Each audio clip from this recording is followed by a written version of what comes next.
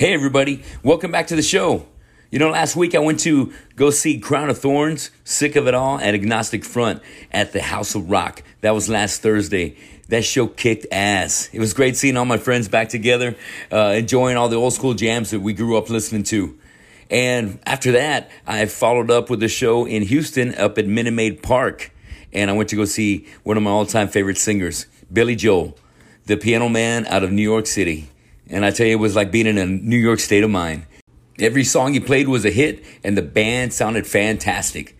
Billy Joel was able to hit all the old notes that I was able to hear on all his greatest hits, and I couldn't have had a better time being able to be there with my dad and also my son.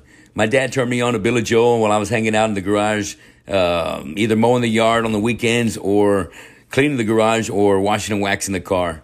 So I thank him for that, and I also turned on my son, Stone, onto Billy Joel. So it was nice having three Billy Joel fanatics there in the house together having a good time. This weekend for my birthday, my family's taking me out to go see Toby Mac on Friday. And coming Saturday, I'm going to have my birthday show with my band Headbangers Pit, kicking ass all over Black Monk Tavern. So you guys, please come out to the Black Monk Tavern and help me celebrate my birthday. And there's going to be no cover. Show starts at 10 o'clock. So come on out there as we throw down three big, hard, heavy sets of your favorite metal. All right, so let's get back to my 10 best thrash metal debuts of the 80s. On the last episode, we covered my first 5 favorite thrash metal albums. These 5 thrash pioneers are Metallica, Exodus, Anthrax, Megadeth, and of course, fucking Slayer. Now we get going with my next favorite 5 thrash metal albums of the 80s. First, to get that started, the one and only Stormtroopers of Death, S.O.D. The Stormtroopers of Death changed thrash metal by creating crossover thrash. And that was a mix of hardcore punk and thrash metal. Their first release, Speak English or Die, came out in August of 1985 on Megaforce Records. They came out of New York City, and the band was made up of Anthrax members Scott Ian on guitar, Charlie Benante on drums, and former Anthrax bass player Dan Lilker, and featured Billy Milano on vocals, who later started MOD, Method of Destruction. My favorite songs from this game-changing album are March of the SOD, Kill Yourself, and Sergeant D and the SOD. Quick little story about when I had a chance to meet Billy Milano. It was back in the 90s, and my band Killamora went up to Austin to go play Headhunters, which at the time was managed by Billy Milano. So we put on a show. Billy came up to me afterwards and said, "Hey man, can you come over to my place afterwards and do an interview for my website?" And man, we were freaking floored. We were like, fuck yeah, we'll go to your place afterwards. So we packed up all our shit. He gave us the directions and we went over to his crib. He had a really cool apartment with a couple of badass dogs. One of them was like a freaking Rottweiler that once I walked inside the door, freaking practically mauled me. Came up, started dry humping me, wouldn't get the fuck off until fucking Mr. Billy came and dragged him off me. So after that, Billy offered some burgers. We declined because, hey man, we just didn't want to put Billy through any of that shit. We just wanted to hang out. So we did the interview with Billy and we were hanging out. Back in those days of Killamora, as well as my band's integrity, I used to like to wear war paint. And I would always change up the different ways I would paint my face. And when I did that show at Headhunters, I wore my war paint. And afterwards, when we went over to Billy's place, I had already washed it off. But Billy made a point to tell me to drop the freaking war paint. He said, "Bro, you got a fucking great voice. You don't need freaking paint or a gimmick. Just go up there and do what you do and kick ass doing it." And you know what? Whatever he said to me right then, it stuck to me. And I figured if anybody was going to give me a good recommendation and I thought was pretty fucking cool, that's fucking Billy Milano. And since then, I've only really worn makeup back on stage whenever it's Halloween time or if we're doing some kind of fucking reunion or something. But otherwise, the makeup days are in the past.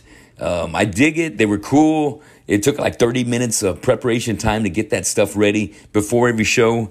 And I tell you, as the show would go on and as I would start to sweat, the makeup would just run into my eyes and everything would just become a fucking blur. And my eyes would burn like freaking crazy throughout the show. But I figure it's the price you pay for putting on a show. And I like putting on the makeup and bringing that kind of different kind of shock value to our gig. So thanks to Billy, no more war paint, and been doing without it just fucking fine ever since. Next, we have Testament and their first release, The Legacy.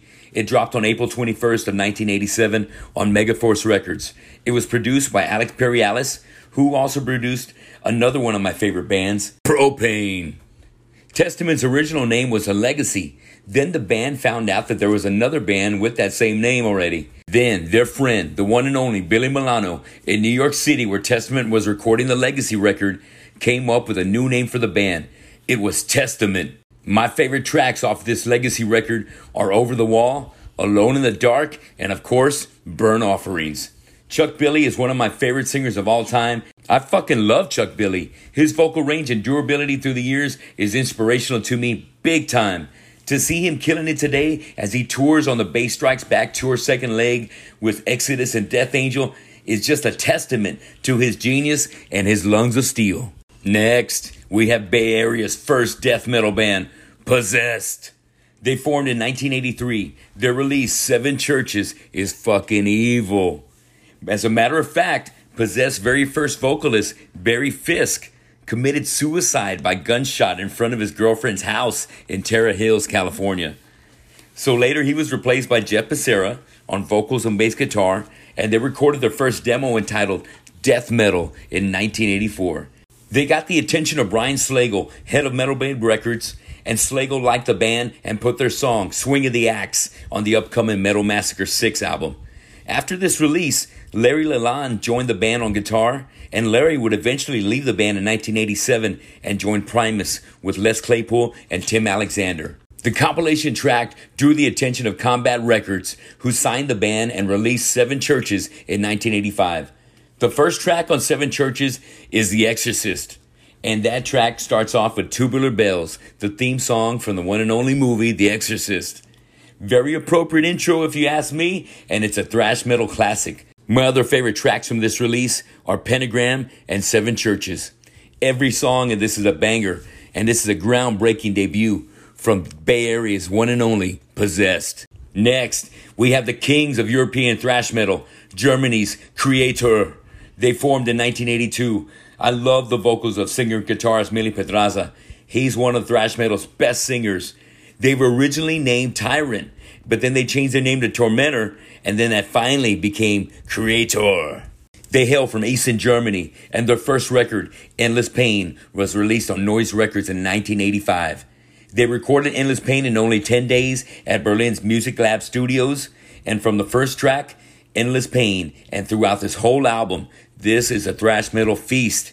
My favorite tracks are Endless Pain, Tormentor, and Flag of Hate. This was a prelude to Kreator's album, Pleasure to Kill, a thrash metal masterpiece, one of my all-time favorite thrash albums. Finally, Death Angels, The Ultraviolence. This one had to make the list. This song, The Ultraviolence, is a thrash metal blueprint of an instrumental.